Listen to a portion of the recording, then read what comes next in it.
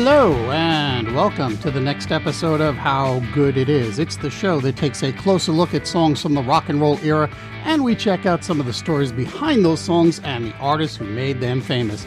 My name is Claude Call, and the nose swab, it's not as bad as I thought it would be. Remember to check out the website, howgooditis.com, and the Twitter and the Instagram, and of course the Facebook page, which you can find over at facebook.com/howgooditis pod. And now I've got the Patreon page where you can show the podcast a little financial love, just like Gary Black and Jeremiah Coughlin did. And I thank you both very large for that. I don't know anything much about Gary, but I can tell you that Jeremiah is a very funny guy based on the west coast of the U.S., and he's the co-host of a baseball podcast called Brine Time, which is presumably on hiatus since baseball in general is on pause these days. But you can check him out on the Instagram at Jeremiah Coughlin. And in the meantime, you can be like Jeremiah and Gary and check me out at patreon.com/howgooditis. And of course, you can find that link over at the website. And while I'm giving the shout-outs here, let me also say hello to Dana and Amy, the hosts of the Run, Eat, Drink podcast. They're a married couple out of Florida who travel the country to participate in destination races, 5 or 10K or half marathons, and they also find great places to eat and drink in those towns. They take their running seriously, but not so much that it's, a complete bore. And they absolutely enjoy sharing food and drink tips with their listeners. And they have just made it to their 4th podiversary with episode 117. Say, guys, this is my episode 118, and I haven't made it to the 3-year mark yet. Maybe I'm built for speed, and they're built for endurance. Anyway, they always take the time to say nice things about me, so I'm saying nice things about them. Hi, Amy. Hi, Dana. I'm totally in your head now, okay? Here is a neat trivia question for ye. Name the artist whose greatest commercial success came from an alter ego he created based on a childhood nickname he had. This might not be who you think it is, so think carefully. It seems almost poetic that a song titled Wild Thing has a little bit of weirdness attached to it. So let's turn back the clock to 1965, when a man born James Wesley Voigt, but more commonly known as Chip Taylor, wrote the song. Does that name James Voigt sound kind of familiar? He's got a slightly more famous brother named John Voigt, which makes Chip Taylor the uncle of Angelina Jolie. At that time, Chip Taylor was mostly known for writing country songs, but he got a call from record producer Jerry Granaham, who wanted some rock and roll. Plus, he didn't have a lot of time to put something together. And when I say not a lot of time, according to Taylor, the song was needed the next day. Fortunately, he had studio time already booked for recording a country tune, so he called up his engineer, Ron Johnson, and said, "I'm coming over, have my stool set up, hit record as soon as I sit down." He also told Johnson to turn the lights off so that he could lose himself in the song, just kind of feeling his way through it. I'm a little sad that I couldn't find a copy of the demo to share with you because I've read accounts that it's pretty sparse with some tambourine and Johnson doing what Taylor described as a little thing with his hands, and we're going to talk about that shortly. In an interview with Mojo Magazine in 2008, Taylor says that the pauses and hesitations that he does in the song were because he wasn't really sure what he was going to do next. However, later on he came to embrace those pauses as being integral parts of the song. Anyway, the next day, his demo is presented to... Aha! You thought I was going to say the Troggs, didn't you? Nope. The song was recorded first by a group called Jordan Christopher and the Wild Ones.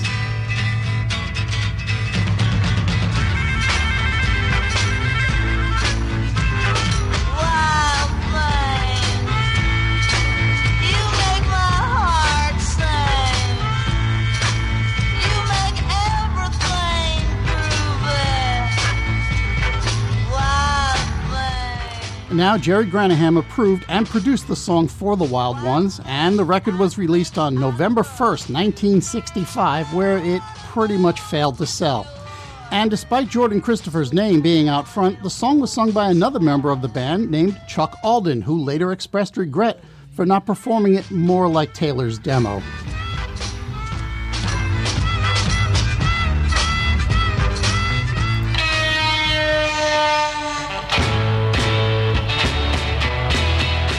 As I mentioned, the Wild Ones version didn't do much, but it did catch the attention of a garage band out of the UK named the Troggs. Now, the Troggs were signed to Larry Page, who was the Kinks manager, and recording on his label called Page One Records. And when the Troggs' first single flopped, they were given the choice of recording Wild Thing or another song called Did You Ever Have to Make Up Your Mind? And if that sounds at all familiar, it's because when the Troggs chose Wild Thing, the other song went to the Lovin' Spoonful. Come on, hold me tight. In early 1966, the Troggs recorded the song, and it was released in April of that year. The song was recorded in one complete take at Olympic Studios in London, but that doesn't mean they knocked it right out and they were done. What that means is that it got recorded all at once without overdubs or post-production work. They did have to record it more than one time to get it right, and in this song's case, the final recording was take 2. Now, to be fair, they didn't have a lot of studio time booked. In fact, they had no studio time booked. Instead, when an orchestral session ended early, the band zoomed in to fill up the rest of the hour that Page had already paid for.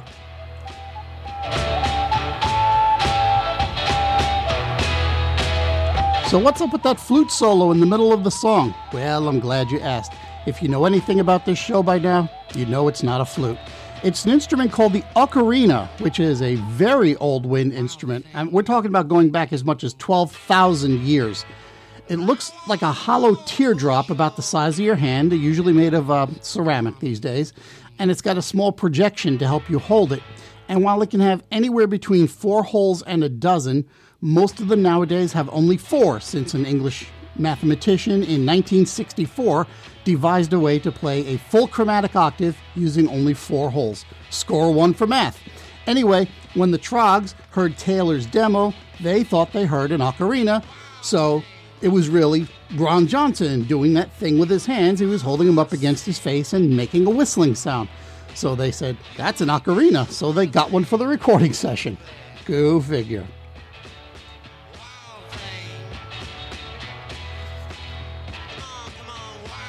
The Troggs version went to number 2 in the UK and number 1 in the United States, but here's the interesting thing. Because there was a dispute over distribution rights in the United States, and that kind of hampered the Troggs' career overall, the record was released here on 2 different labels, Fontana Records and Atco Records. Now, if you happen to have an original copy of the U.S. release on Atco, you might notice that the songwriting credit is wrong. The A-side, Wild Thing, is credited to lead singer Reg Presley, while the B-side is called With a Girl Like You is credited to Chip Taylor. Actually, the A-side is credited to Presley with 1 S, like Elvis. The credits read correctly on the Fontana version. In fact, there's a different B-side called From Home, and subsequent releases for Atco are correctly labeled, but it's an interesting goof nonetheless. For what it's worth, it doesn't add a whole lot to the record's value. You might get $10 for it. At any rate, because of this bit with the dual label release and the fact that both pressings came from the same master recording, Wild Thing is the first and so far only song to reach the number 1 position for 2 different companies simultaneously. Now, that's not to say that they sound exactly the same. As it turns out, the Atco version has something the Fontana version doesn't. Specifically, right after Presley sings You Move Me, there's a little audible click, which was edited out of the Fontana version. I think the click is Ronnie Bond's drumsticks clicking because it's in time with the music and it kind of makes sense. But listen closely and judge for yourself. Hold me tight. You move me. Okay, now that's it for the Troggs version, and you know how I roll. I like to share a couple of covers with the song with you at this point. And wow, are there a lot of covers out there, and most of them are very good in their own right. But let me start with this one because it came out not long after the Troggs version was released. What I've got here is a parody recording from 1967 by a comedy troupe called the Hardly Worth It Players, recording under the name Senator Bobby. The Senator Bobby we'd be talking about here would be Bobby Kennedy, so the record is full of inside jokes about the Democratic Party and the Kennedy family in general, plus it's peppered with the senator getting coaching from the record's producer while he's recording. Wild thing. A wild thing. I think I love you. But I want to know for sure. Come on and hold me tight. I love you, yes. How's that, guys? Is that about Pretty it? close, Senator. A little less stuttering, please, all right? A little more of a liberal interpretation, Senator. Can you do that? And watch the pronunciation of the word heart. Wild thing. That's perfect, Senator. Lay it on him now. You make my heart sing. It's really coming along, Senator. You make everything groovy. Yes. Wild thing. All right, Teddy on the ocarina. Let's go. Tempo, Teddy, tempo. Senator, we're going to have to get these kids out of the studio. Sorry, Ethel, you want to... That parody actually made it to number 20 on the Billboard chart. That same year, the Jimi Hendrix Experience performed at the Monterey International Pop Festival, and their rendition was captured on the album that was released in August of 1970, just a few weeks before Jimi Hendrix died.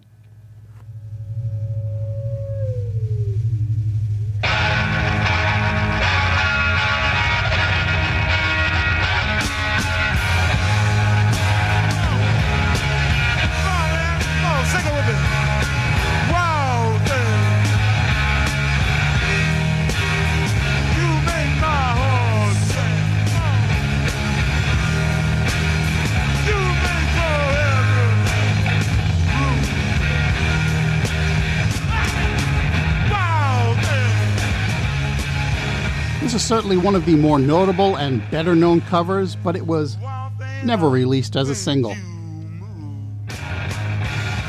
Now, in 1988, stand-up comedian Sam Kinison recorded a novelty version of the song, which appeared on his album titled Have You Seen Me Lately?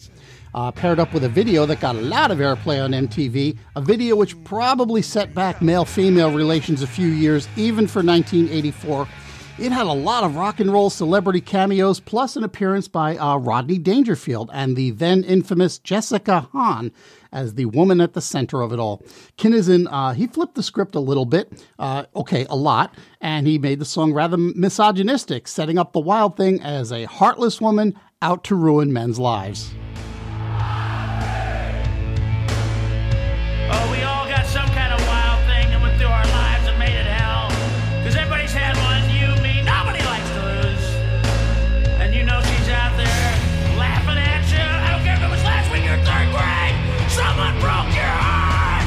What was her name? I'll never forgive you. How do you live with yourself? You never loved me. I have no idea whether any of the performers in the video played on the record itself, because I wasn't able to find a personnel list for the single. But the record did make it to number 18 on the Billboard chart. Now, LA punk band X recorded this next one in 1984, and it didn't do much of anything until it was used as the theme music for Charlie Sheen's character in the 1989 film Major League. That opening note just sucks you in and takes you for an amazing ride. It's probably my favorite cover of the song.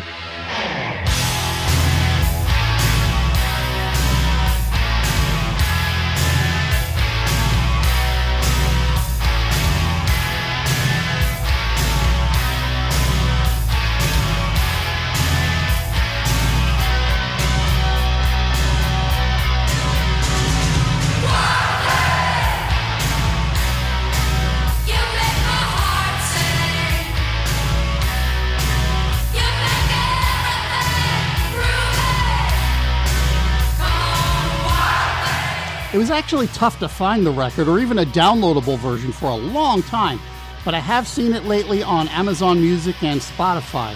Now, a lot of people listening to this song thought it was Joan Jett, and I kind of get that.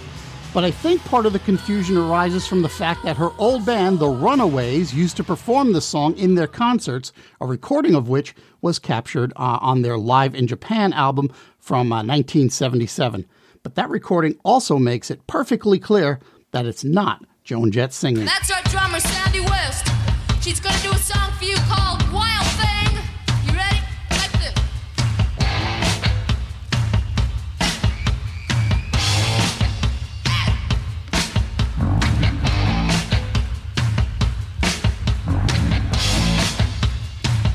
Here we go.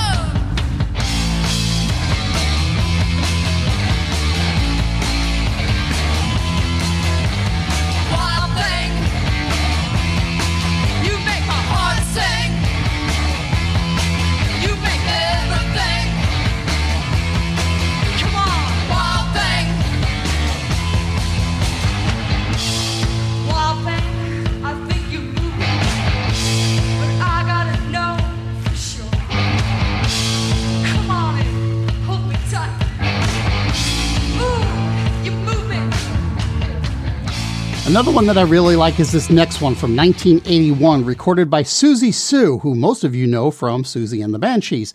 But this is from her work with her other band, The Creatures. She added some lyrics, and the whole thing is very sparse, with just human voices and these Tarzan movie drums going on. Have a listen to this one.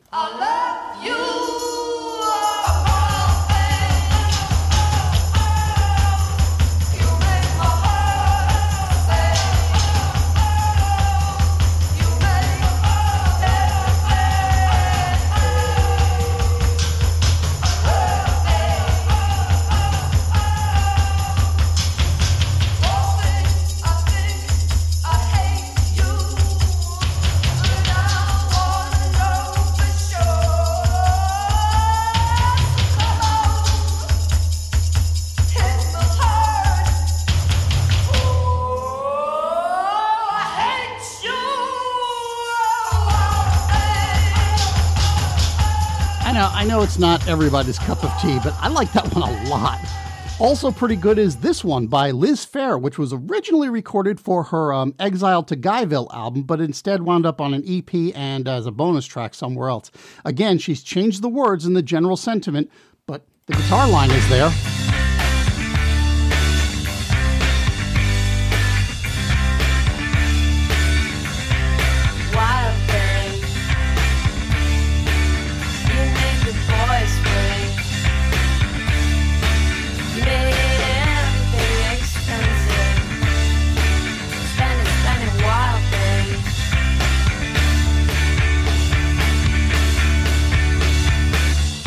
Hardly a man left around that you haven't sought out. There's hardly a dress shop in town that you haven't bought out. In case you're wondering why the hair salon wouldn't take you, there's hardly a woman left in any state that doesn't hate you. Wild thing, you made the boys. Now, in listening to all these covers, I started to think that there's just no way you can screw this song up. There are no bad covers of this song, and I was kind of right on this, but there are a couple of questionable ones.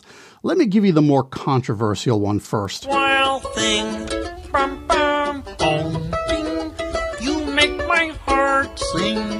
Bum, ding, hey, Kermit, what are you doing? Oh, hi, Floyd. I'm just playing an unplugged version of Wild Thing on this ukulele here. Oh, yeah. Well, you see, Animal wanted to play the drums on this one. Okay. Plug in! Nice. Yeah!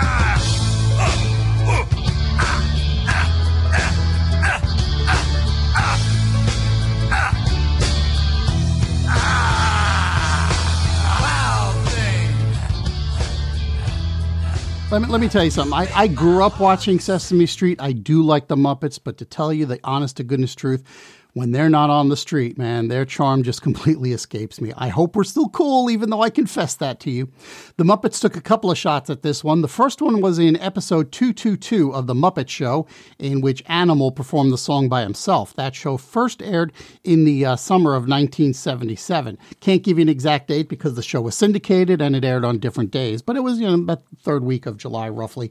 And then in 1994, we got the clip you just heard from the Kermit Unplugged album. And then there's this one from Hank Williams Jr. in 1995. I'm just going to play part of the song, but you really need to hear the entire thing for yourself.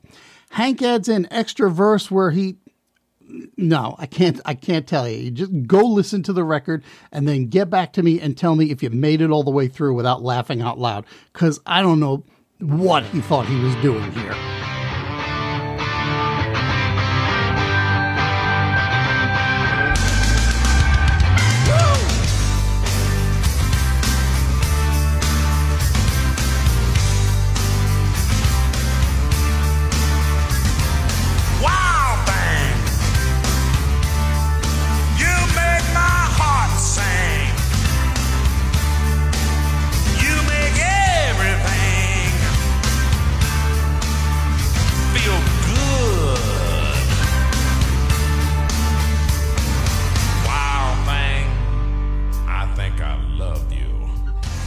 Oh, dear. Okay, let's cleanse our palates because it is time to answer today's trivia question. Back on page 2, I asked you about the artist whose greatest commercial success came from an alter ego he created that was based on a nickname from his younger years. Well, the artist in question is David Johansen, who was part of the proto-punk band, the New York Dolls, but he found some genuine commercial success when, in the late 1980s, he put on the persona of an extra smooth lounge singer and called himself Buster Poindexter. Buster Poindexter is a name that people called him when he was a young intellectual thug growing up on Staten Island. Buster Poindexter's big single, Hot, Hot, Hot, only made it to number 45 on the Billboard chart, but it also got to number 11 on the Dance Club Play chart. That first Buster Poindexter album got to number 40 on the Billboard Albums chart, and that's as big a success as Johansen got from a charting standpoint. And that's a full lid on another edition of How Good It Is. If you're enjoying the show, please take the time, share it with someone, your friends, your family, your spouse. Maybe even leave a rating somewhere. And now you can support the show over at patreon.com/howgooditis.